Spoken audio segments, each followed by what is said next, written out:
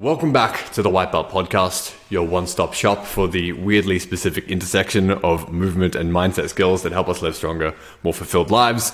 My name is Fernandez, and I'm excited to bring you a conversation today with John Clayton. John is a peak performance coach trained in psychology, both with a background working with high-level athletes and also playing rugby to a high level himself. John works with men to teach them the practical skills of handling their mind differently and turning what they know into what they do. This conversation is packed with practical tools you can use to develop the discipline to act in alignment with your values, both in uncovering what those values truly are and how to consistently act in alignment with those values when the going gets tough. It's a great conversation. Without any further ado, I hope you enjoyed the conversation with John Clayton. Mr. John Clayton, thanks for being here, man. Yeah, appreciate you having me, Fernandez. Yeah, dude. I'd love just to kick things off, man, by you telling us a little bit about your story, your background as an athlete and the kind of journey that led you doing the stuff that you do now. Yeah, I appreciate that opportunity. The thing with my background is probably a story that's been told 100 times. Probably the only difference is where I went with it after that. So rugby league was my sport of choice, and growing up, it was all I wanted to do. I got an opportunity with the Sydney Roosters out of school, which was my favourite team. Went to the Roosters for about 3 years, and I just had a string of injuries in a row that sort of, for about a 6-month period, things started. Yeah, what injuries? So initially it was I went in for a clean out in the knee, and that those happen all the time. There's like cartilage, all that sort of stuff. Came out of it and just tore my quad, started to have like calf issues. There was lots of issues with the same leg.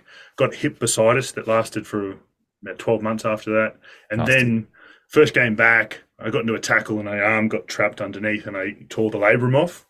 So then they were like, in 6 months' time, you'll have to have a full reconstruction on your shoulder. So just a few things in a row that sort of derailed me. I was pretty strong in the gym at the time, was where I was at with it. And I was proud of that type of thing. But after that, I came back and I was, middle, lower of the pack. And I started to find that my head, even though I still had opportunities get presented, I started to not take those opportunities and I would start to go missing. And it happened for a couple of years, a bit of mental health stuff. But after a while, I just I got back into a groove. Things were fine, but I'd missed my chance at playing a high level of rugby league. When I retired, it became one of those things where a lot of people probably go, I'd like to handle injuries through personal training and strength and physical world.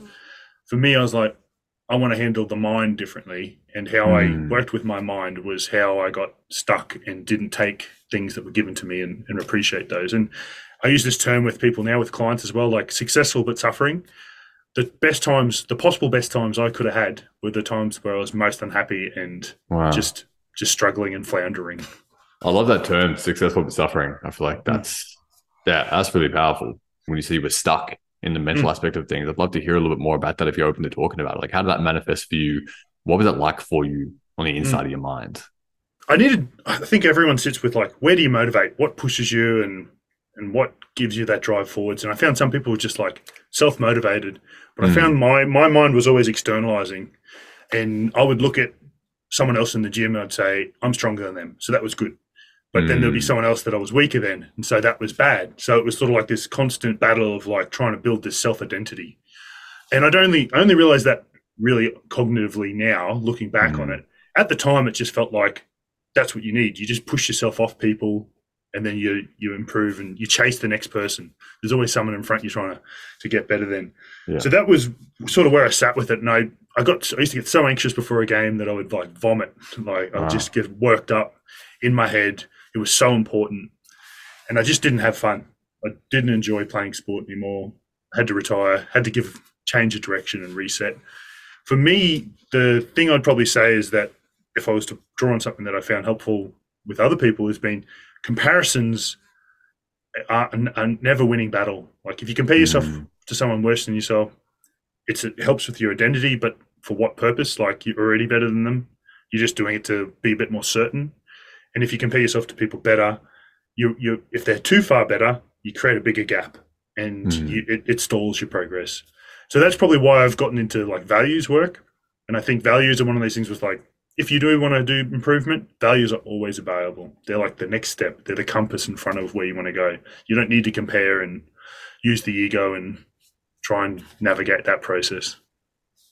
Yeah, it's interesting. There's this from where I sit, it appears to be this kind of tension between comparison is a motivating factor that takes people very, very far, especially in the world of competitive sports. But I think in all areas in business as well, it seems to be Mm. this really powerful motivating factor and almost a driving force that can breed a lot of confidence. But I think, like you're saying, at the maybe as a thief of joy, or like, as a something that robbed you of the enjoyment of the things in the process. It's Mm. difficult, I can imagine, to make that jump from being motivated by the comparison to, if you just take that away, there's a bit of Mm. a vacuum. And what does that get filled with? Does it go Mhm. back to the comparison, or, have you had any thoughts about how to help people make that shift from using fuel as like using a fuel like comparison to using a maybe more healthy fuel that burns for a bit longer? Yep, absolutely. I've got probably about 4 points I thought of there from. So Oh, it's a very good, sick. very We good don't, we question. don't even know what you do yet, and we're already getting into the juice. This is great. I'll have to do a good intro. I like the Jordan Peterson approach of like they get the rat and they put the smell of cheese in front of them, and the rat runs on a treadmill and they test motivation through like the velocity. And so what they found is, the smell of cheese, yep, the rat picks up a bit of pace and runs a bit faster. They put a cat behind and the rat runs faster. They put cheese in front and the cat smell behind and the rat sprints. But Interesting. Yeah. but they put the smell like right next to them and their nervous system freezes up. so Mm. so you've got to have fear behind you. So the way I look at motivation is I use the cat is accountability, a community, expectation in a kind, understanding way. Like I use self-compassion pretty regularly. Like it's good to have accountability, but it's not good to use it as like a crutch to beat yourself up. So that sits behind. Then we use values as the cheese. So values are pretty complicated once you get into the science of it, but the simpler part of it is that they're the leading principles of your long-term goals. So if your goal's way out here in the future and you have no reason why it's important, we look at the little consistent themes of your goal and bring that back into the moment so that your reasons and context are back in. So if we're looking at the example of like a basketballer and they want to win the championship, then they might say, well, winning the championship shows my professionalism, my consistency, my connection with my teammates, whatever values might sit there. We bring that back in today. Like then you might say, I'm about to go to a practice. How can I turn up professionally, be consistent? I might come and do extras before the session. I might high five all my teammates as I walk in and amp everyone up. What are the actions that lead to that long-term goal that you can do right now? And they're within your control. That's very, very interesting. There's a lot to unpack here in this kind of values and the cat and the cheese, but I'd love to start. It's a cool analogy. I like it. Yeah. But I can also, it's interesting. I can see how there's levels to this as well. Cause there's when the cat might take over a little bit too much, like how much does that, it might contribute to your performance, but at what cost as well. So I'd love for you to speak into a little bit more about setting up maybe a cat in a healthy kind of way. And, how do we use that maybe fear or maybe understanding of how bad things were in the past as fuel without letting that fear kind of be overcoming or, really underneath everything, what's driving everything. Awesome. No, a good question. Probably the first, though, to talk my history, I did my psych degree once I came out of that and, yes, started practicing some of this stuff. Yes, but my first person off the ranks that I really started to go, this is amazing, and this is something I want to learn, was off Carl Rogers. And Carl Rogers is well known for the person-centered approach and a few other things like that. But the underlying theory he sits with is called the organismic valuing theory. It's this theory that an organism, it comes from biology actually, but he uses it in psychology, that an organism, any plant, any animal, whatever, will thrive if it's put into the right environment. So if you put a plant into an environment with sun, blah, blah, blah, water, nutrients, awesome, little bit of stress. It needs that little bit of stress and it will thrive. Eustress, right? Yeah, exactly. Yeah. So that those sort of hormetic responses. So that's the idea, and that's why his entire counselling model is built off that. When I look at then the motivation that sits behind people, I think accountability is around belief, really. It's about belief and expectation and people who hold higher standards for you. The challenge then is that some of us have had those family members, people around us that mean well, but then enforce those standards and beliefs through like dictating. Yeah. Like you're only good if you do this, or, why are you being so lazy? And we start to internalize that stuff. So I think holding a standards is fine, but how we respond to the setbacks is really where we need to get better with coaching and as people sometimes as well. Holding space is probably the end result of that. So that's what Carl Rogers' model is called, the person-centered approach. And the way I describe it is holding space. It's about being there, so you're present with someone. You acknowledge their pain, and then you don't give them advice if they have the answer themselves. It's not about advice giving. It's about holding that space so that they can come to the conclusions themselves, and then work into that next direction so they can self-write. They have that self-writing muscle that sort of increases as they go. So that was one of the huge learnings for me. I love Carl Rogers, and anyone who hasn't seen it, there's one live recording of him doing a therapy session. And it's like so bizarre, but amazing. I wish I'd been able to meet him. Wow, interesting.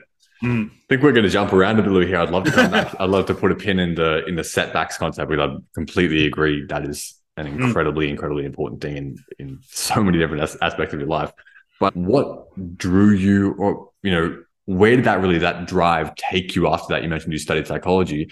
Then how did it lead into what you do now in terms of how you apply that in your career and the kind of ins and outs of what you do with clients? So the next steps really were meditation for me.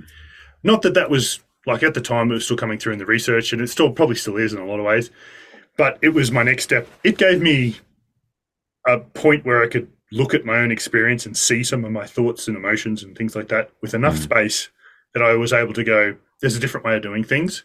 I'm not coming from them. I don't need to be rule-based. Like, I was very black and white thinking and things like that. That's when I met my current partner, long-term partner, and she introduced me to this model, acceptance and commitment therapy. And that's really the base of everything I do now. That's how you knew she was a keeper. Yeah. And she's given me lots of stuff over the years because she's a mental health social worker. So there's been some coming from my psych background, and she's in that. It's a good comparison. We have great conversations, but pretty much I am a person who's very stubborn. I don't believe other people easily. So when she told me about it, she probably told me 3 or 4 times, and I work with the clients the same way now. I don't believe things that I'm told, and I don't expect other people to. I want them to experience them. Nice. Like, if you can experience this, then it's a different sort of understanding. If you experience it once in session and easily, then you can bring it out after the coaching session and use it in real life. So experiential is like one of the core principles of what I do. But anyway, back to ACT. Acceptance and commitment therapy is a third-wave model of psychology. And pretty much that means that we only focus on the present moment for all interventions, and they need to be context independent. So the idea is that if I am talking to you right now, I can use any of the skills. If I get into a fight with a family member later on, I can use the same skills. If I'm having internal fights and I don't want to train, the same skills. So there's 6 meta skills that sit above this model, and they're context independent. So you can use them at any time to take action. The idea is that it's an alternative to internally driven. Like, if you're just like an animal almost, you're just driven by thoughts, driven by emotions, then you're just at your base level function. So the idea is then, what's your higher leading point? How do you move towards those things? Yeah, fascinating. And we mentioned kind of when we first connected, you were telling me a little bit about acceptance commitment therapy or ACT. And I'd love for you to break it down a little bit more. Like, what is it at its core, and what does it look like in practice as well? If you were to give me some examples. So there's 3 founders. The main one that I talk about is Stephen Hayes, and he came from a place where he had a panic disorder, and his own mind got in the way of him being able to do the things that were important to him. And they've found the early research was around phobias and things like that. But what they found was that if your mind isn't an issue, it's just a tool that you're using, you would have things you want to do, and then you would take action on them, right? Does that make sense? That sounds like it happens all the time. Just got a thought, act on it. No resistance, no fear. Yeah. Wish that was the way it worked all the time. Exactly. And so, like, my tag on Insta and that is Valued Action Man, because that's what I felt like I want people to coach, is that you know what you need to do, you know the underlying principles that lead to it, you do them. That's where we want to get to. So that's two of the tools of the six meta skills. And so one is committed action, the other one is values. We identify values, we take committed action, always in present. The other four are helpers, and the way I look at it is that at any point where your mind starts to weigh, decide, figure things out, provide you with prompts, it's trying to be helpful, but it does it at this point where you're either moving towards your actions and your values of that person you want to be, or you're getting hooked by the thought, feeling, emotion, whatever else, and you're moving away from that person. So what we do is we put helpers right at that choice point to pull you towards valued action. So the helpers are diffusion for handling thoughts. We make space for them. Acceptance, which is allowing difficult emotions to come and go. Self as context, or the observing self, is noticing, using language that's from a point of seeing the mind rather than being the mind. And contact with the present moment, which is very traditional mindfulness. It's the mindfulness is like, focal object, current point, feeling, sensation, bandwidth in the current moment. We just call it contact with the present moment to remove any of the external stuff and language from it. That's fascinating. So you've got the two, just to kind of summarize that back, you've got your two main things, which are kind of knowing what your values are and then committing to the action in alignment with those values. And then if any resistance is kind of arising based on some fears, some emotions, something like that, you've got these little strategies that you can use real time in both a therapeutic setting and then also in a setting that could be, in a fight with your spouse, or when you're about to do something that's very, challenging physically or something like that, that you've got going through, diffusion, acceptance, kind of dissociation a little bit, and then also getting in contact with the present moment. And they're kind of your strategies real time to be able to then take the action that you need to take. Is that kind of a fair summary of what you're talking about? Absolutely. And I realized that there's probably things that I miss because of my understanding, from doing that. But part of the model is a term called functional contextualism, which is that nothing is wrong. Like, your brain is never actually doing something that's good or bad. And a lot of the times that's probably where we start to label good and bad experience. Part of my experience has been working in mental health, one of the fields, and I've worked in severe mental health. And often you hear people go, like, that's a negative experience and that's whatever. But what we say is that it's like a broken chair. If it has a three-legged chair, it's broken according to the existing medical model, but it could be good as a lion tamer, or it could be good for propping open a door, or, you know what I mean? Like, it's fun. Tamer. Yeah. That's great. I've used that one a few times. But the idea is that it's only broken in one context. Yeah. All experience in the mind is actually functional in at least one context normally. So, like, if you've got self-criticism, it's because you internalized, possibly, this is like what I see from a lot of people, a parent or caregiver at a young age, when you did something that was outside of your safe area and they, did something, you use self-criticism to try and prepare you so you didn't do that thing again, or you internalized the voice that they were using that was coming from. And that was helpful to help you avoid feeling that feeling at that time. Absolutely. So what we choose now, though, is we go, none of your brain is what it's doing is not right. It's doing what it's meant to do. Keep you safe, keep you part of the group, avoid pain, move towards stuff. But sometimes it's not helpful what it does in the moment. It's a tool that's throwing up tools that aren't helpful right now. So it's like, here's some self-criticism. Do what you can with that. Fill your boots. And it throws up all these different options of, like, pain, fear. Like, they sit deep within the body and you just don't know why they're coming up. But it's like, you learned this 10 years ago that when someone's doing this, it means that they're going to fight you or get angry or whatever else. So what we do with it is we say, is it workable? Is this experience workable to take action against my values? If it's working, then I do it. Like, it doesn't matter that I have this negative feeling. I'm still doing my valued action. But if it comes up and then it hooks me, then I use a helper, and then I create space to do that work that I need to do. So whether something's useful we look at it utility wise rather than good, bad, negative, positive. I like that a lot, and I think there's a lot of value in seeing things as they are and prior to the labeling of them as well, because it's so much you hear in the way that people talk all the time. It's like, oh yeah, but that was a really negative experience that I went through, or like, I really just want to move away from those bad emotions, like, and think it's very problematic when those quote unquote bad emotions are constantly arising in us, and you know what I mean, and we're trying to run away from them.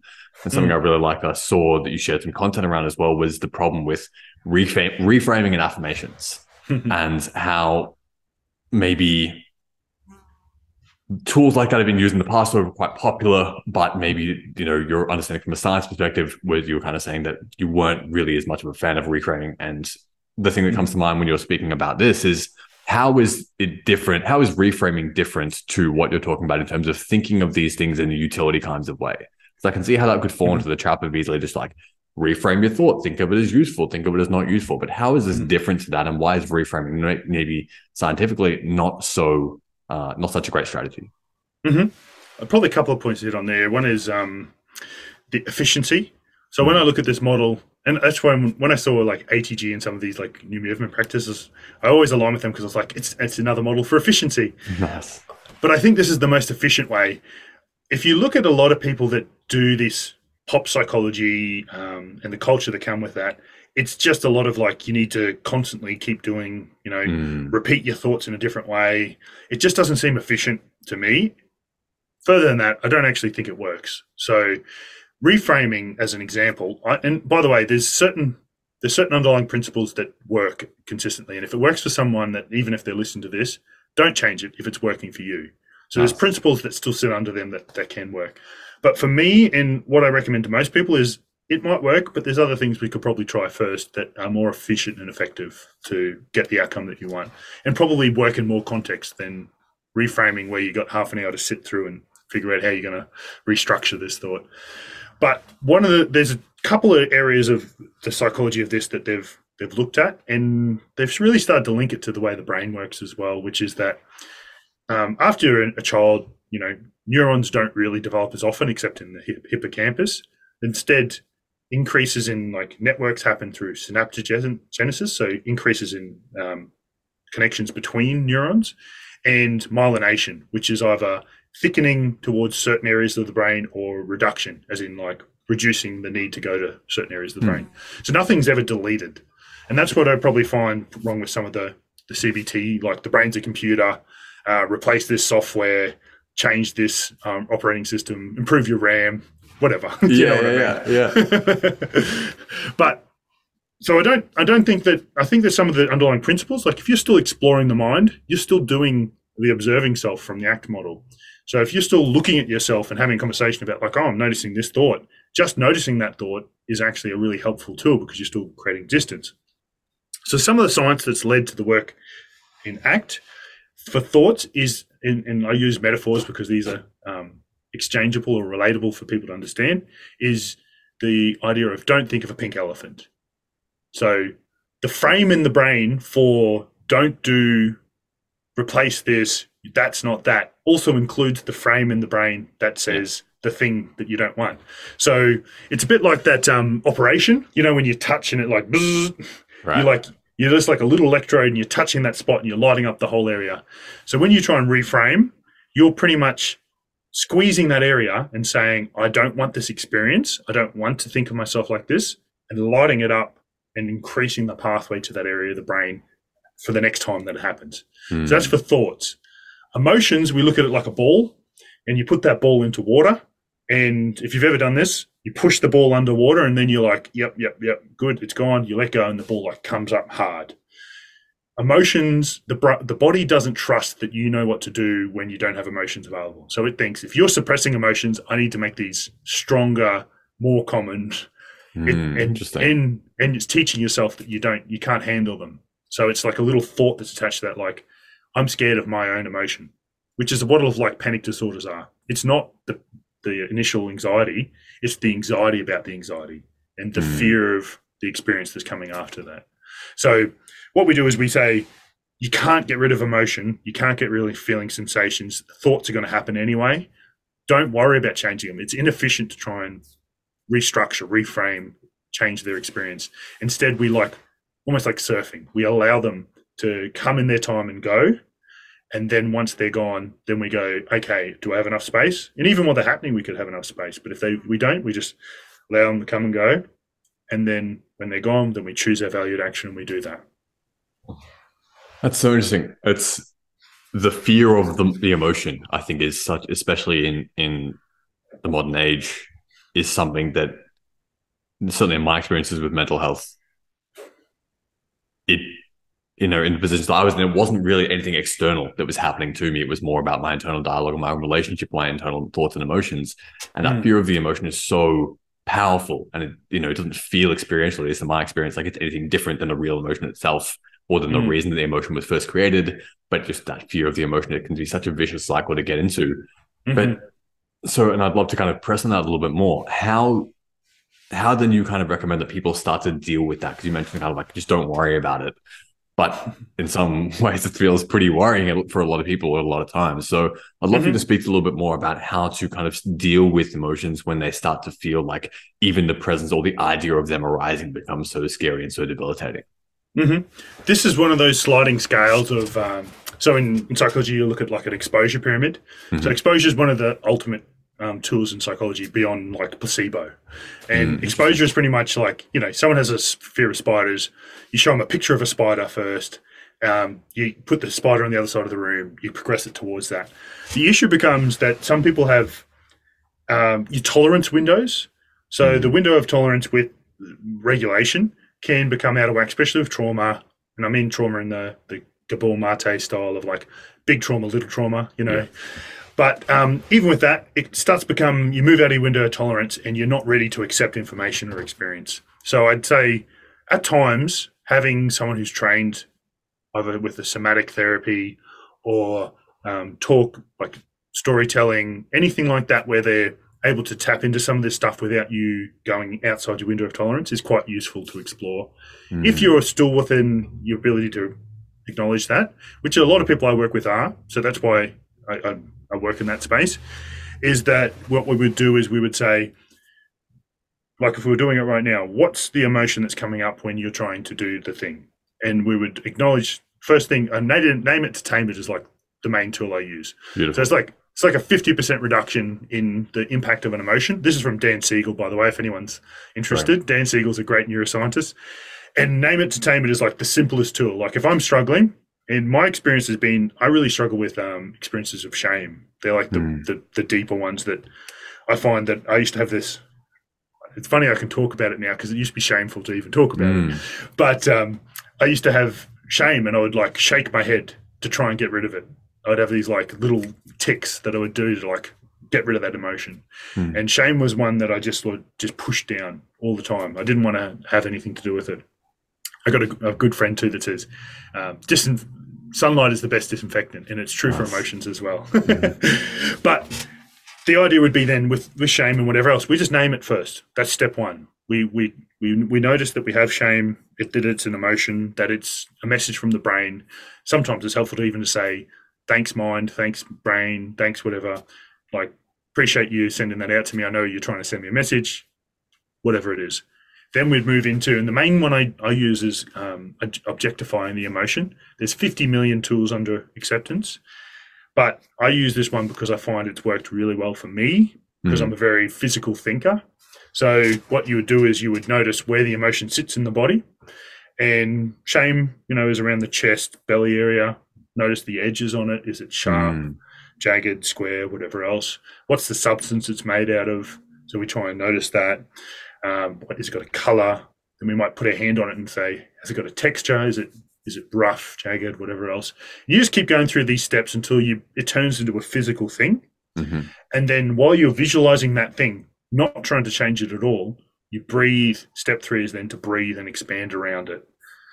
And you'll notice that. And then you might start to like contact the present moment by like, we might say, what's 5 things you can see in your environment? What's 4 things that you can hear? What's 3 things you can smell? And it's not distracting. Distraction is one of those alternatives we don't want to move towards because it can become something you lean on too often. Yeah. But what we're trying to do is we're trying to notice your emotion, but notice all the other things that are true at the same time. Because I think I said this to you the other day. It's like looking through a keyhole. Yeah. When we have an experience of an emotion, it's like we're looking through the keyhole and this emotion's huge and it's bigger than us and we can't handle it. But when we realize it's a chemical and a physical process happening in the body and that we have all this other things that are going on, we can notice all of that as well. Then we take action. So that's what we try and work through. We get people to experience that.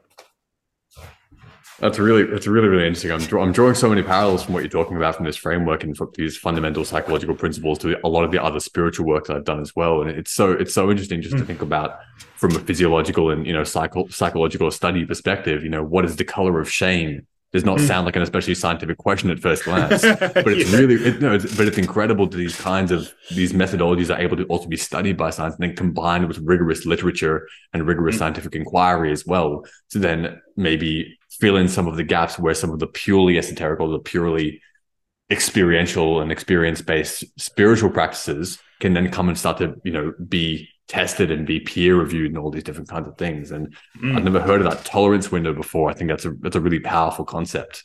Just the idea that different people with different amounts of trauma have different tolerances to be exposed to the particular thing, and staying within that tolerance window obviously this is, a practice that you probably want to do with someone who's qualified, because knowing where that tolerance window is, if you step outside that, it might be a little bit too late by the time you found out.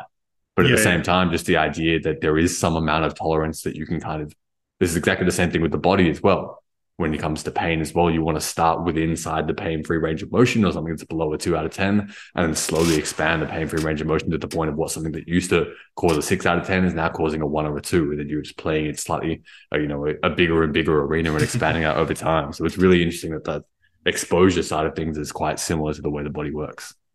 Yeah, I hadn't thought of that either. So I appreciate that comparison, because that actually makes a lot of sense. But look, for the tolerance in the mind, it happens in the body.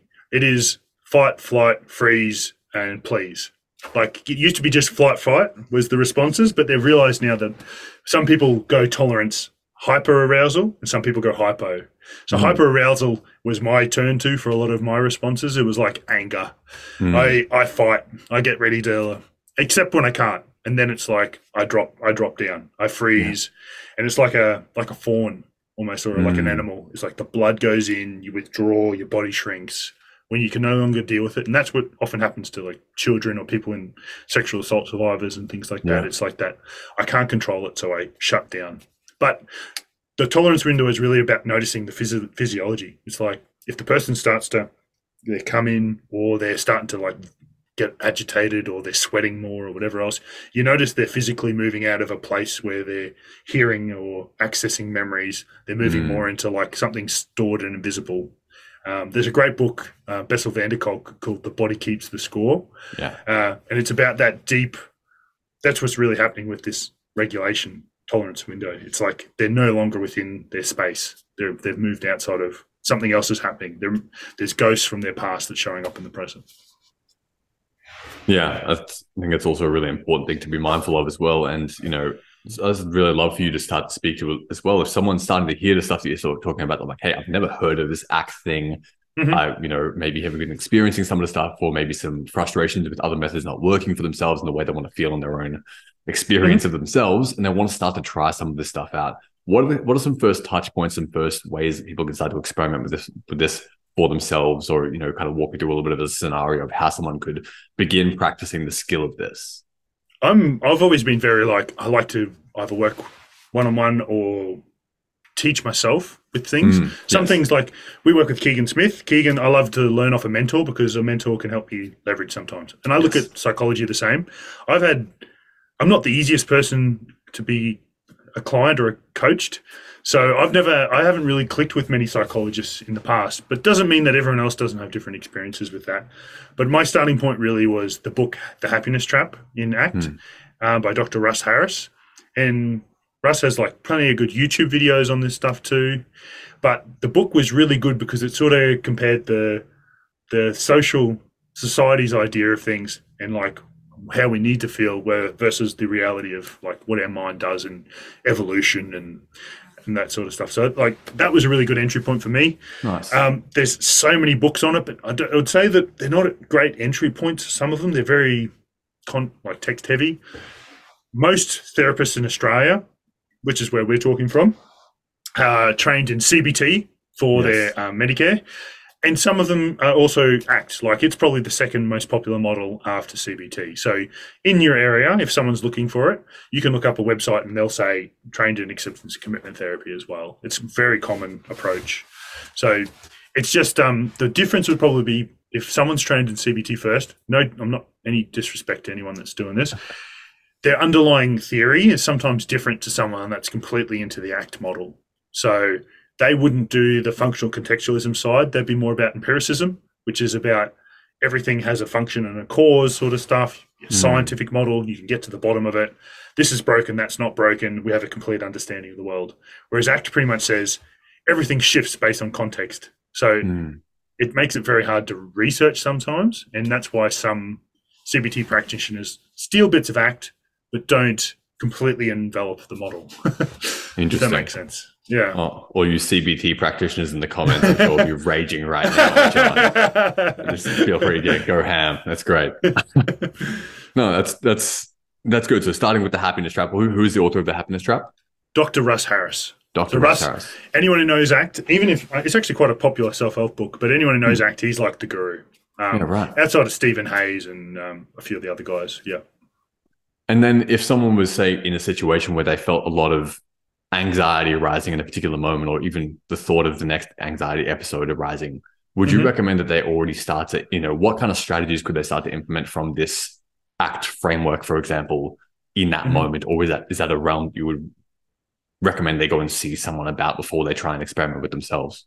It's always worth seeing someone, but probably because if we're meeting with someone in session, it's normally about what sticks out the most. Like you can start from any point on the Hexaflex, the 6 tools to get someone started.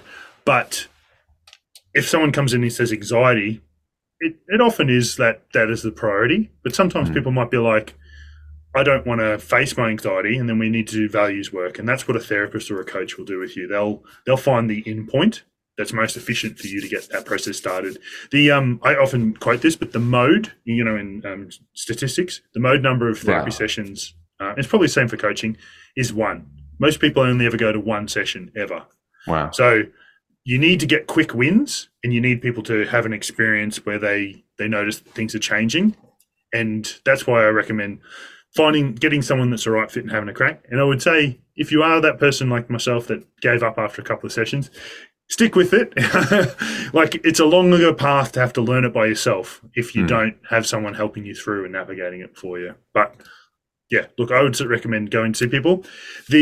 On the flip side, if you're looking at the tools for it, the number one tool for an emotion or an urge is definitely the expansion tool or under acceptance. The other big one I use if there's an emotional storm is called dropping anchor. And this is probably quite a popular one within the model as well. But the idea is that captain's on a ship, there's a storm happening. We're imagining in this instance it's an emotional storm. The choice for the captain is to try and navigate the storm and the waves and everything else that's happening, the rocks as he tries to bring it in. The alternative is to drop anchor, sit out and wait out the storm. So very similar approach to the other one. The only difference would be that we're noticing it's more about dropping into the moment. So we might push the feet into the floor, sit up straight. We might rub the fingertips together. Whatever it is, breathing, control the breathing. It's really about just dropping into whatever is like a comfort space. And there's a couple other parts to it I normally coach people through, but that's sort of the gist is you drop anchor when you know that there's nothing you can do right now. You need to just sit it out. And that's good for the big emotions. Excellent. So the expansion was the kind of process you described before about locating a particular feeling, kind of giving some some color or some shape and some edges and trying to define it until it feels like it's a thing that you can feel within your body, and then kind of breathing into that and kind of expanding it a little bit, softening it a little bit. Whereas dropping anchor, the difference would be you're not necessarily going looking for that particular emotion in your body. You're more just trying to slow your whole physiology down and trying to calm down with breathing and just drop into the present moment and kind of weather the storm. Would that be the difference between the two? Yeah, absolutely. That's when I try and navigate it. I normally do expansion as like and name entertainment is like your soft approach, like name it for everything. Expansion I try and use for anything that's a bit more sticky, like an emotion that's grabbing you a bit more. And then dropping anchor is really like, I'm caught in an emotional storm now. I need to just wait this out. Like the other term we use is surfing the urge, which is more for like, I use it for habit forming. But it's the idea is that on average, 3 minutes, one of these experiences will last. It's up to 20, but on average, 3 minutes. And so if you know that you've got 3 minutes, we're trying to sit with it while that experience happens and just ride it and just go, it is what it is. It can be useful. I like some people, you like get out a notepad and pen and just write down, I'm noticing anxiety, and then it's a 6. Now it's a 7. Now it's a 5. Like just to ride that wave out and to feel that experience happening. We're being nonchalant. We're being a scientist. We're experimenting. We're seeing what it feels like. We're not trying to control anything. That's really great, man. I think there's a lot in there for people to kind of go back and listen over again and just like experiment with the tools that help them deal with the in the moment kind of the emotions are coming, the stuff's coming. You've got to kind of deal with that in that moment. But I think the thing I want to start to go back to is the skill component of this and the long-term strategy component of this kind of thing, because it's such a powerful framework that you're talking about as well. It's certainly something that since I had delved into kind of self-help psychology kind of thing, I never really came across this kind of stuff. And I wish I had earlier on, because I think it would have had a lot better of a better time. But I want to come back to the values and the action side of things, because I think that's really, to me, what jumps out to me is helping people build these long-term new baselines of existence, building consistency and building momentum with behaving in alignment with their own values. I think the first piece of that is knowing what those values are. And in my own personal experience doing different work, a lot of what I've seen and experienced is often the first time I tried to write down my values, it felt like just fucking picking things out of the air. Yeah. And also what I found was that I was encouraged to write things down, but then it was very difficult to know whether or not those were my real values or whether or not those were just things I thought I would like to value. Absolutely. But really when it comes down to it, my actions weren't in alignment with those at all. And if you looked at my actions, you'd see that it maybe aligned a lot more with comfort or with avoiding discomfort or something like that. So I'd love to speak to you. I'd love you to speak to a little bit about the formation of values and the identification of values, and ones that not only feel true, but are also useful to kind of build a foundation on. Absolutely. It's an interesting side note. I was talking to Sar Markovic, who's one of the Uncom guys in Sydney. Okay, cool. And Sar's put up a post today where he put up that, this toxic spirituality. And I was like, amen, brother. Because for me, as soon as my thing was, I never went back to the gym. Like after I quit football, I went full the other direction, disowned my ego. Right. But I threw one veil away and picked up another one really at the time. Yeah. So for me, I got my values out and I did a card and I did a card for my wallet. I wrote all my values, and there were things like mindfulness. There were things like compassion, like all the things that I knew that I needed, but they weren't things that were actually important to me. And I remember thinking at the time, that sound nice. Yeah, if I showed someone, this would look really cool. Yes, exactly the same as me. Yeah, for sure. And these days, like I've worked with athletes, semi-professional athletes a bit, and like for one example, there was one guy that was working through his values, and he was like put them up on his social media, and I was like, probably the next thing to do would be name your values, but imagine that you're never going to tell anyone. Like they're like these inner secrets, and maybe even keep them in a space where you're like not allowed to talk about them or anything else. And probably even, and some people we even do, if no one ever knew that this was your value, how would we see you do the value? Yeah. So that's one way we come up with it.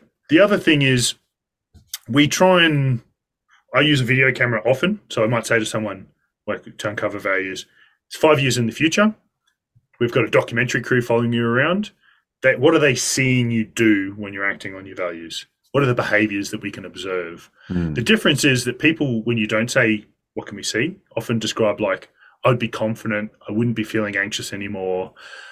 Things like that. I'd have $1 million, whatever else, like these product goals or these avoidant behaviors. So when we say, what are we seeing you do? It often brings back more of I'd be playing with my kids in the backyard and I'd be fully present. And then I would go and do my work, and it would be a deep working session where I got like heaps of writing done, and I had all these creative ideas, and I was working with the clients and having great outcomes, or whatever else comes up in that values thing. And then we drop down. It's always drop down one level with those. These are like positive frame ones, by the way, for values. So we'd say, what's for you sits under that? And I use a list because I do find that people find it hard to fill the canvas when it's a blank canvas. But I'll have like a list of values. We might do very important, whatever. We get down to 10, we get down to 5. It's fine having a few, but in the moment, you're never going to remember more than about 3 to 5. So I actually say 3 these days, because for a long time I'd be like, I remember my top 2, but I don't remember the rest of them. So now I'm saying 3. Stick with 3 for most people in the moment. Save them, and then it's about put them in your visual field. So put them on your phone, put them on your desktop, stick them on your wall if there's something you need to do. I like putting them up in where I'm doing my rowing, because I started to notice I'd take action on my rower and I'd be like, I'm doing my rowing for today. Oh, I'm doing so much better. I'm looking good, da da da. And I'll be like, no, your values, you're doing it because you value your longevity, your health, consistency, and that changes. Like I'm much more consistent now when I do things because I'm doing for value reasons than I'm doing it because I want to look better or I want this. None of them are wrong, but it's just more functional is my approach. Did I miss something there? We were talking about values. Yeah, that's right. Yeah, just the identification of values. But I think you also provided some useful tools for that as well. Like, maybe to, when you're identifying these values as well, to maybe run that through a couple of filters as well. Like, okay, well, is this a behavior that I can see myself enacting? What does that look like in practice? And also, if I was never to tell anybody anything about this, would that still be a value that I cared about? Yeah. And I think also something that really helped me with this as well is one of the guys that took me through my first kind of value stuff was just like, hey man, they can change. And for me, I was like, oh, cool, I don't have to get this right the first fucking time. And then just like, I'm bound to this. And I'm like, damn it, I said mindfulness. It's like it can evolve and it can change over time, and it doesn't, and I think it's, in my personal opinion, it's great that they do change as well. Because if you look back at the first iteration, you're like, you know what? I feel like there was some elements of truth, some grains of truth to that, but there was still some performance in there. And really, when I look back, actually, this is more true for me now. And if you go through those cycles, those kind of concentric, smaller and smaller circles, you arrive at values that feel more and more at home and feel like they are really an extension of yourself and a part of yourself. And you notice if you have, version 2 of your values and you're behaving, you're going through the world and you're living your life. And then you notice that there's one particular value that when you try and behave in that particular way, it feels a bit forced. Or that you start to find that actually this is going in a different direction. I feel like this word feels more true for me. This concept feels more true for me. That's a little bit more of a battle-tested version as well that you can start to, it feels more like arriving home at a set of values rather than trying to fucking nail it from the outset and then put it on your social media story. That's really cool, man. And it's amazing that you've come to that. Like, you've experienced it and learned from it, and you had mentors that sort of guided you with it. But that's definitely it's like seasons of your life almost. Yes. Like, what's important changes as well. Yeah, absolutely. And for me, definitely wanting to be quite an analytical person as well, wanting to get them right from the outset. I'm like, I have to pick the right ones. These are my, it's can take some of that pressure off as well. Yeah, no, for sure. I use the metaphor too, like a pizza. It's like, you like Hawaiian, whatever. I like meat lovers. Doesn't mean you're right and I'm wrong. Values are just different people's flavors and spices and toppings, and we can. Unfortunately, empirically, it has been shown that if you do like Hawaiian, then you are wrong. So I think that's what the latest research is showing. Margarita is the wrong one. That's it. This is great, man. I feel like to kind of close this loop as well, I'd love to bring it back to the action side of things as well. So we've kind of been through like the current moment strategies, little helpers that you kind of call, which I love that idea. Like, it's the helpers. I think a lot of focus gets put on the help, but not enough gets put on the actual really, really core stuff, which is the values and then the action as well. And the action is the kind of bedrock of creating belief that it's in alignment with those values. Because I feel like my experience, again, when I first started writing the value stuff was like, I put these words down on paper and I looked at my life. And there was this, when I'm really honest with myself, there's this clear distinction. I was not living in alignment with these values at all. And it felt like a huge chasm to try and cross the gap from where I was. There were so many parts of myself that had so much doubt about whether I was worthy of, writing these down. They felt kind of true, but when I really looked at the way I was acting, there was no alignment there. And the action for me has been the key piece that helped me cross that chasm and start to build on greater and greater foundations of living in alignment with those. So I'd love for you to speak a little bit more about the importance of action in this system and what that looks like from a kind of clinical perspective. Great questions. Probably it's one of the criticisms of the model at times, which is ridiculous considering that one of the core principles is committed action. You hear that, but CBT? People often... It's ridiculous. They're in the comments. Yeah. There's a couple of things here. One would be values and action are so intrinsically linked that you look at, like, someone could be a serial killer that, like a Dexter type. They could use the other tools to unhook from these feelings of like guilt and things to then and be more mindful and do all that sort of stuff. But they're not living by values. Like that's sort of the gist of it. And there's certain values that are correct and wrong, that incorrect. Like people could be taking action without values too, and they won't feel that reinforcement. They'll get more of these like high dopamine dumps instead of these like trickling dopamine orienting rewards. So I feel like values orient action towards repetition and change of behavior. But for action itself, and this was an absolutely interesting area, because therapy and therapized sessions are like out of context. It's the same as like someone going to a rehab for an addiction. Yeah. It's unrealistic. You're around people that you're not normally around. You develop skills in a context you're not used to. And then you're thrown back in and told to use these skills and take action on them. And that's why I find that the model itself is built around funding.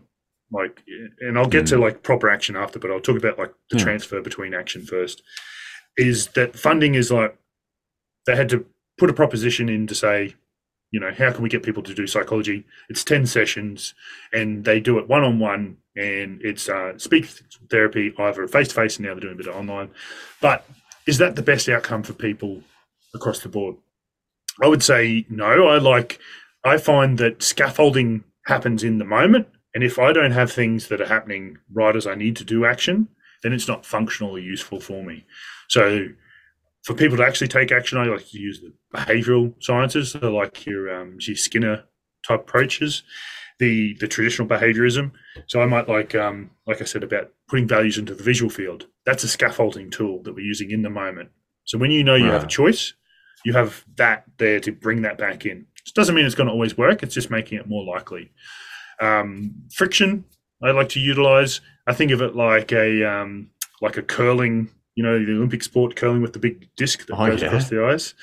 It's a bit like the guy with the broom walking in front. We try and make it easier for your behavior to slide through. That's hilarious. Love these analogies. That's great. By the way, part of the model is metaphors, because it works in a different part of the brain. It stops the analytical part. But I like it. But I like that analogy because it's like it's easy to do certain things in certain contexts, and it's harder to do others. So what we try and do is just make it easier in the moment to take that action. So you might, get a checklist that you can work yourself through. You might have someone who's a supporter. And this is what I'm trying to develop too, is like there's some models where you can access a coaching call in the moment to guide you through a skill. If you're going to take action, you get stuck. There's some models where you can actually get that type of stuff. And I'd like to extend that. And I think there's plenty of people who are doing flexible models now that can do that. The idea is that unless it's in the moment where you need it, some of these tools are less than worthless. They're a great thought. They're almost like, the values that you want to tell people about. Yeah. But the other behavioral stuff really is choice and executive control in the moment. So it's, if you have a choice, you can get out of the automation. Like the deep parts of the brain are like, I'm noticing patterns and I'm repeating. Whereas the front of the brain is going, I notice a choice and I'm analyzing it and making choices for action in the moment. So that's really where we try and get to. It's really about bringing the executive medial prefrontal cortex online, getting that analytic brain to have a look at it and then make choices like inhibit this, regulate that, do this in the moment. And we use the scaffolding to try and build those supports. That's really what we do. We use the goal and the measure as the action. So if you do the action, then it's been successful. If it's not, then you just got hooked and you didn't create enough space. And then we keep doing tools until we get to that point that the action is completed. I really like that the action is the outcome, because that really helps with a lot of the outcome dependent stuff. If I bring it back to, movement, weight loss and all that kind of stuff, achieving a movement, losing a certain number of kilos, that kind of stuff. Often that's a poor master in terms of trying to get the outcome at the expense of everything else. It's often, it's a moving target and all these different kind of things. So using the action as the outcome, basically just it's a process orientation. It's like, hey, I can give myself that little internal dopamine reward or a real physical reward to say I actually committed to this process and I'm doing the action. I'm following through. I'm building integrity with myself. And that's, that gets you at that virtuous cycle of success as well, which I think is really great. And do you notice that in like people working out, like if you saw someone drop out, not drop out, do you find some of that intrinsic motivation happens more or with people that stick with it? I think it's a combination of multiple different factors when it comes to exercise and food, and nutrition is less of my expertise, but I noticed this kind of pattern where there's both the learned discipline aspect of things, which is basically just the experience and the reps over time. The more that you do things, the more that you kind of grease that groove, that you do the pathway, whether that's with a specific movement skill or just the act of going to training, the more it becomes a habit, part of your life. The more that value gets ingrained, the more likely you are to behave in alignment with those values. And at the same time, you see many examples of people, I think it's especially true, the bodybuilding community gets a big rap for this, and I think for good reason as well. You see many people behaving in alignment with those and going through those habits, but really to the detriment of themselves as well. And that's where you come back to the underlying reason and the underlying motivation for doing things and the place that it's coming from as well. So what I try and help, and also when you don't have a good place that it's coming from as well in the beginning, it's much harder to stick with something if it's purely fear-based motivation. You don't have the cheese, you've only got the cat or something like that. Or you've only got it because you want to do something cool for Instagram, and when you really come down to it, it's not really in line with your values. Yeah. So what I always try and do is help people both stick with the discipline side of things, but also before I even start, I want to find out what lights somebody up. What's something similar to the kind of video camera analogy that you use. Like when you see yourself in a year, like what are you doing with your body? What is all of that training? What are you training for? You know what I mean? Just training for training. But like, what does that help you do in your life? And how does that make your life better? Are you blowing your self-perception out of the water and able to accomplish all of these amazing skills with your body? Are you having fun moving? Are you playing with your kids in the backyard? Are you, like feeling strong and powerful and capable to take on the challenges of your life? Like, what does that actually look like for you in your body? And if you have that why underneath, if you know why you're doing things, then it becomes easier and easier to do the action and build the repetition, build the discipline, but you're also building the discipline in service of something you actually really care about as well, not getting halfway down the track and realizing that you've just been doing it because you got called fat in high school or something like that. And it's just purely, not there's no hate on that at all. No. And often people will do things, certainly my experience is I did things for the wrong reason. And then once I had the discipline in place, I went back and looked at the reasons and tried to find a better reason. And so I think that's also genuinely a viable path out. And I think you don't have to get it right from day one. But with the advantage of a coach and maybe with a bit of thinking as well, you can build on a bit of a better, stronger foundation as well. I like that. I like your, you get to the why. I think that's, if we look at values, we look at other things, it's like get to your why and things get a lot easier. It's when you're lost and you lose contact with that. Values are really just simple ways to keep your why. Like, yes, if you could remember the whole story when you're doing something, then we'd use that. But values are like 3 to 4 bits of information. But the other one to the why, I like it. Yeah, that's actually a really good term. I'll write that down. But discipline's an interesting area, and I think there's a good crossover there with the work because you do like one-arm chin-ups and muscle-ups and things like that, right? You teach people. Still working on my one-arm chin, but muscle-ups and that's the path I'm on. Yeah. And those are an evidence of probably ongoing discipline. Like people need to repeat that skill. You can't really steal it like you can. Like I do have the big bench press, but that wasn't that hard to do that. It's a lower skill component. Yeah. So, but to do like a muscle up, that's that's multi-joint. There's strength elements. There's skill. Absolutely. So discipline-wise, I'd be interested in just to explore. Do you find do people galvanize around it? Like, does doing that build discipline? Does it, if they stop doing it, do they lose discipline? Like I just thought that was an interesting area to explore. If they stop doing it, do they lose discipline? I think I think that's very person dependent. If I look at my experience with clients, when the people get really excited about it and build on constantly new levels of skill, I think often people fall in love with the process of proving to themselves that they can do things that previously their doubt thought that they couldn't do.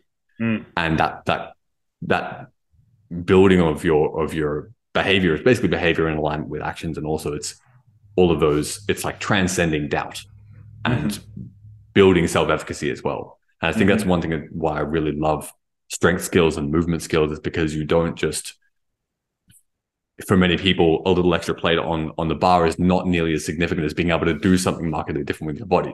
For some people, a little plate on the extra bar is super, super exciting. And fucking, if that's you, then more power to you. But at the same time, you know, for something, especially when there's a fear component as well, and something like a handstand where you could fall over, you know, acrobatic skills where it feels like your body is resisting it, and then to take that to something that is actually, that you can do and that is comfortable and is actually a strength, is a very powerful process. And I think when that bleeds into other areas of your life and what you believe you're capable of, that's very powerful. And I think that's when I personally find that I don't, in many cases, I don't feel like I need nearly as much discipline to endure something I don't want to do as other people. Other people think that working out is all about enduring something you don't want to do. And they build their practice on top of that. That's a very David Goggins type approach. It's just, how much suffering can I tolerate? I'm pretty much the opposite, which is like, how can I align my life and my training in alignment with my values so much that when I get up, I'm excited to go and do the thing, as opposed to like proving to myself constantly that I can tolerate abuse, which is hectic. I have a lot of respect for David Goggins, but that's something I very much differ on in philosophically. So that's where I think people do build something akin to discipline, and they build self-efficacy, which helps them believe that they're capable of things and endure more things as well. But I think that there is also many other people that don't continue. And I think that there are reasons for that. I think that maybe people don't really find that, you know, they got the thing and then that kind of afterglow fades, and they're like, oh, they might lean into more comfort. They might find something else. You know what I mean? There are definitely people that don't continue building on their movement practice, and they start to either go to do different things, or some people stop altogether. And I think that there are many, many factors as to that, and I don't pretend to understand all of them. So. Life situation, there's so many things that could happen. I just thought it was interesting because it's such a hard skill to develop, and it really is. And there was some, I know you speak a lot about discipline as well, and the cultivation of discipline, and I know you also work with a lot of high level athletes, and you know, I can imagine that someone like that is going to have a different baseline level of discipline compared to somebody who's trying to build adherence and consistency in the gym for the first time, for example. And their battle is slightly different. Their battle is with the lack of discipline, whereas you're speaking to your experience before, it was maybe a little bit too much, you know, you were very, very disciplined, but maybe that was coming at the cost of some well-being and stuff like that. So, you know, when someone's kind of first trying to build consistency and they maybe need a little bit more discipline, but it's a bit of a battle of like lowering the barrier for what is considered successful, you know, like building success and stuff like that, and be like, hey, there's going to be some mistakes in the beginning, and also building that discipline over time. How do you kind of navigate that when someone's building adherence? Is it just shut up and work harder, or is it a little kind of dropping the barrier to entry for what's considered success?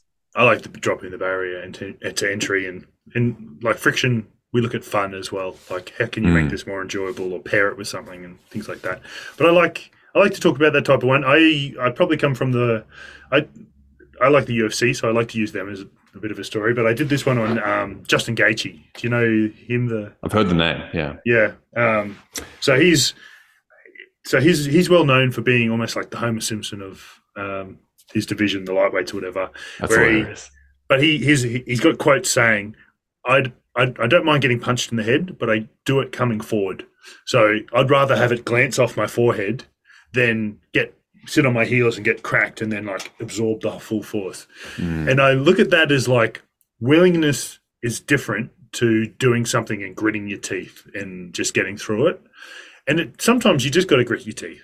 There's just like nothing you can do about it. But the point is really that we want to use the Goldilocks zone, the perfect place of like stress versus enjoyment, and just slightly stretch that bit by bit every time we have these experiences. And it's back to the exposure pyramid. So it could be like a rubber band.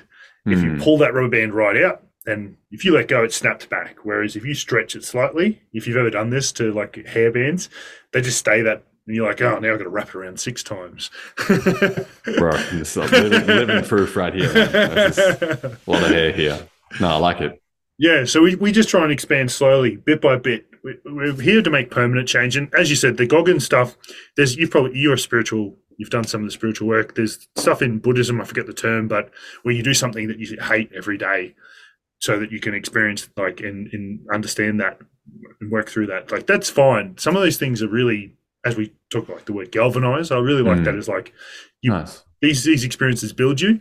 But if you're not doing it for the right reasons, then they will actually harden you around that. They're not giving you what you think you're getting out of them. That's sort of where I've gotten to it. So I think bit by bit, make permanent change. We're in a long run game. That's a good one. If you follow the Hormozi stuff and Simon Sinek, they talk about most people are playing a short-term game, like they're trying to sell their business. They're trying to build a body in 6 weeks. Get in the infinite game. You're never going to lose that. Like if anyone else is competing against you, you know that I'm doing this permanently. I'm not starting exercise to lose 10 kilos.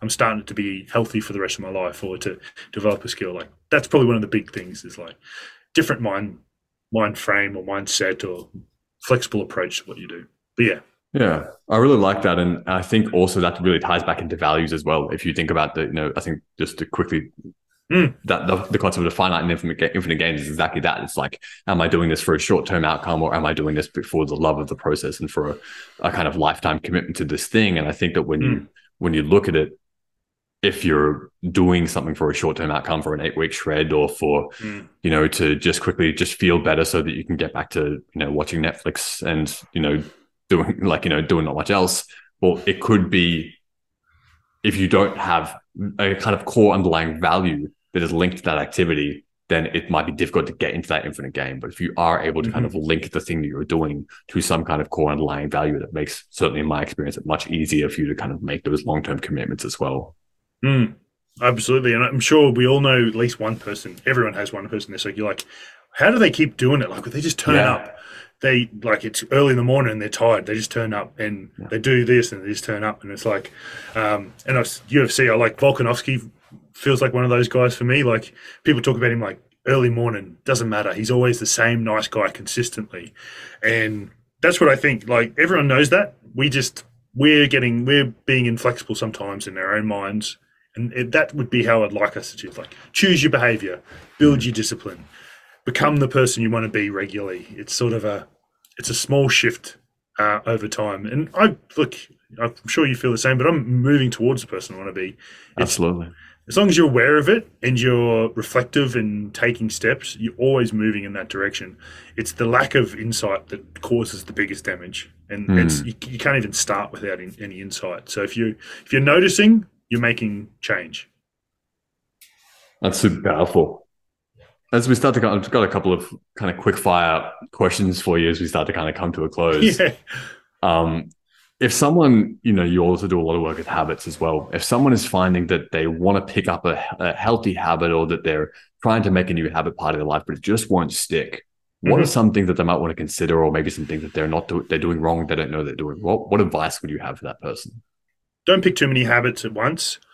Often people will be like, I'm going to implement a productivity system. Like, that's a bit of work I do. And they're like, there's 5 habits that I've got to implement. I've got to collect, I've got to review, I've got to action these productivity stuff.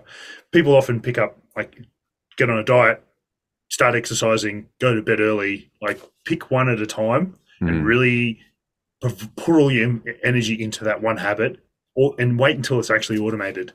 Everyone hears that 21-day myth. That comes from an old study. And I won't go into the detail on that one, but really it could take up to nearly a year. Like, it's 280 days if you're consistently applying it. So that'd be my big one, is stick with it, be simple, focus on the habit you're doing, and give it enough time to actually automate. That's great. Fantastic. Mm. You also work with a lot of high-level athletes as well. I think at that level, it gives you a very interesting insight. What piece of advice do you find yourself giving most often? The advice I often give most is around values work, especially with athletes. People, they're willing to handle their mind differently. Like some of that stuff they can do anyway. Like you deal with discomfort when you have to exercise every day and do it. So I find values is often if I was to give anyone one thing, it would be keep doing what you're doing, but with your values in mind and see where that leads you. Probably the thing I notice with athletes, and you might see this too, is the great on the field, but going out partying and, drinking, drugs, crashing cars, getting in trouble with the law, losing jobs or not pursuing their interest, not completing study. Some don't, like majority probably don't. But you see this stuff happen and it's like, why can you apply your values and your actions so well in this one domain of your life and not in the others? So it'd probably be identifying the values in their performance arena and then extending them into everything else so that they're being that person more consistently. What do you think leads to that cognitive dissonance there, where they're applying their values in one area so well and just complete absence in another area? It's hard to know for sure. The remoteness from values happens when people just lose contact with it in the moment. So you can lose it in sport as well. Like I see people disengage after an injury. That's quite a common experience that we see. So it can happen in that as well. But remoteness from values can happen because it's too painful, or people are haven't developed self-compassion. So they're like, I'm bad at this, or I have this experience, so I don't keep my values in mind because it hurts too much to feel that guilt. There's lots of reasons we separate from those things in the moment, but that would probably be some of the main ones. I think I had this chat to you last time. It's been my biggest learning for me outside of my model is self-compassion. Like if I could actually go on values outside of values work, self-compassion is probably the biggest thing. It's if you didn't even do any values work, it would make the biggest change for a lot of guys, and men especially are really, really bad at self-compassion. I think that's a super, super powerful point. I've done the bulk of the stuff that I've done has been around self-love and self-compassion. And I think that it's so true. And I think that when I first heard advice like that, for me, that would always be a bit of another nail in the coffin, because I would just be like, well, it's another thing I suck at. You say I need it, I don't have it. So, I'm fucked. But I think I also would have loved to know at that stage that it is a skill. It's a skill you can practice, just like the ACT stuff. I love that the ACT stuff is it's a skill that you practice implementing in your own life. Self-compassion is exactly the same. It's a skill that really fucking helps to have someone guide you along the process, but it is a skill that you can practice. You can develop competence with it just like anything else. And I think that's such an important reframe. It's a fine word. How did you feel when people told you it? Because, I'm just thinking about what thoughts came up for you when someone said, you need more self-compassion? The biggest thing for me was always that was not an immediately actionable statement for me. I didn't know I didn't know that it was a skill, and I didn't know how to practice. And so it's like when someone would say, you just need to trust yourself more, you just need to go for it. Or it's like, for me, I didn't have strategies, I didn't have systems, I didn't have tools or frameworks or methodologies to put that into practice in my life. So, and this is, I think, a lot of self-help, not that what you're saying is self-help at all, but a lot of where I would hear that was from self-help. And there would just be these, you need to think about it like this, like the reframe thing. It's like it would work with a cognitive aha moment understanding as opposed to a real, how do I translate that understanding? I would be able to intellectualize my problems to everybody, but not actually be able to behave any solutions, into a new reality. And so I think that the biggest thing when I heard stuff like it's all about self-love, or another thing, you'll never, no one will love you until you love yourself. That was another big, nail on the coffin. Like, well, cool, don't love myself, so therefore, no one's ever going to love me.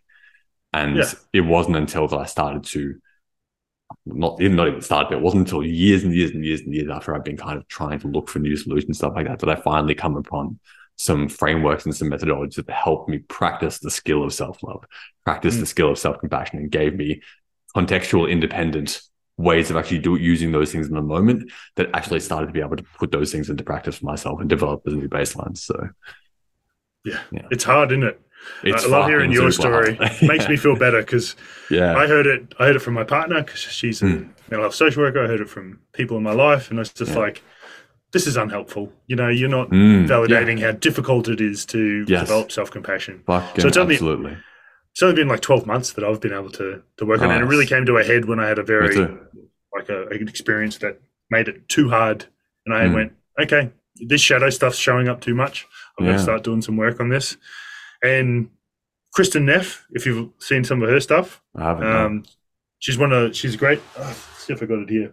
But anyway, Brené Brown's another good one if anyone's had to. But Kristen Neff's stuff's amazing.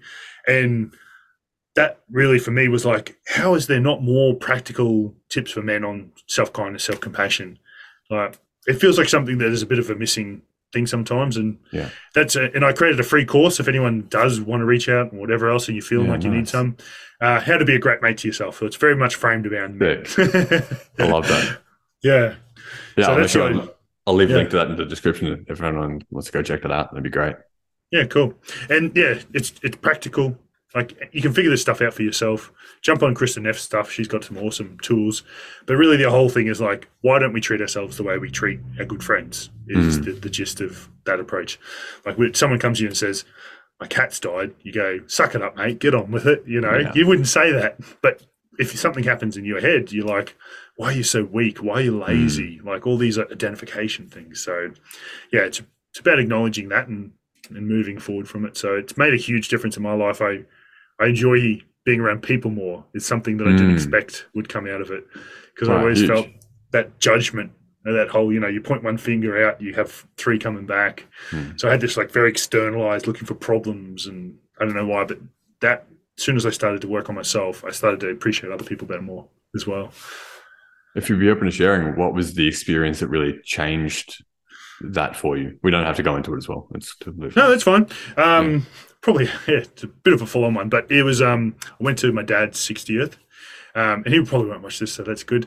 But we've had our stuff over the years, and I just told him drunk what I thought of him, and told off my grandma, and woke up the next morning and just pretty much regretted it all, went and apologized to everyone, and then realized, you can't just mask this stuff. You can't just pretend it doesn't exist. Every now and then, if you remove the cover, you're going to blurt it all out. So you got to do some work on it rather than just pretend it doesn't happen or exist. Yeah.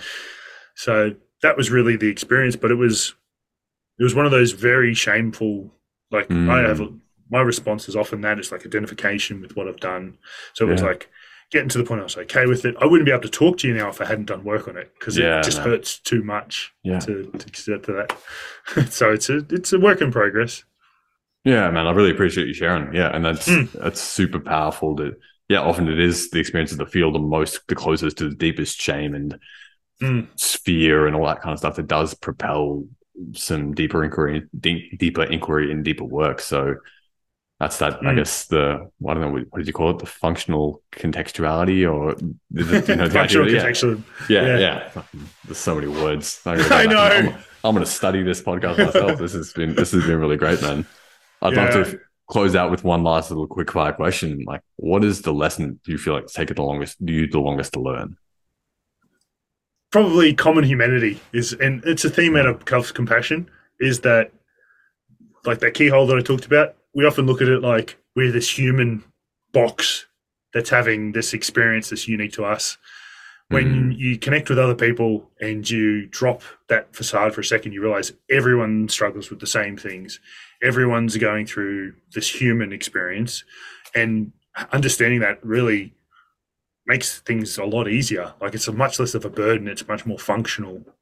So yeah, if that was something I would like to leave, that would be amazing. And that helps me be okay with like, I'm not a permanent existence either. I'm going to die one day, but we're connected to everything. That's beautiful, man. That is certainly one that is, for myself as well. It's easy. It's so easy to lose that context. I think, especially when we can live slightly more isolated lives much more easily now than we could in previous times in the past. And that's certainly an easy one to forget, man. I think it's a really beautiful thing to kind of tie this off, man. There's been so much value back in. I've learned so much from the podcast, man. I just really appreciate you sharing your expertise and your lots of psychological knowledge. It's been really, really great. Appreciate you having me on and reaching out and having a chat. So it's man. been fun. If people want to go and find more of your stuff, where can they check you out? Yep. So I can send you through some details for on Instagram. It's Valued Action Man, on YouTube as well.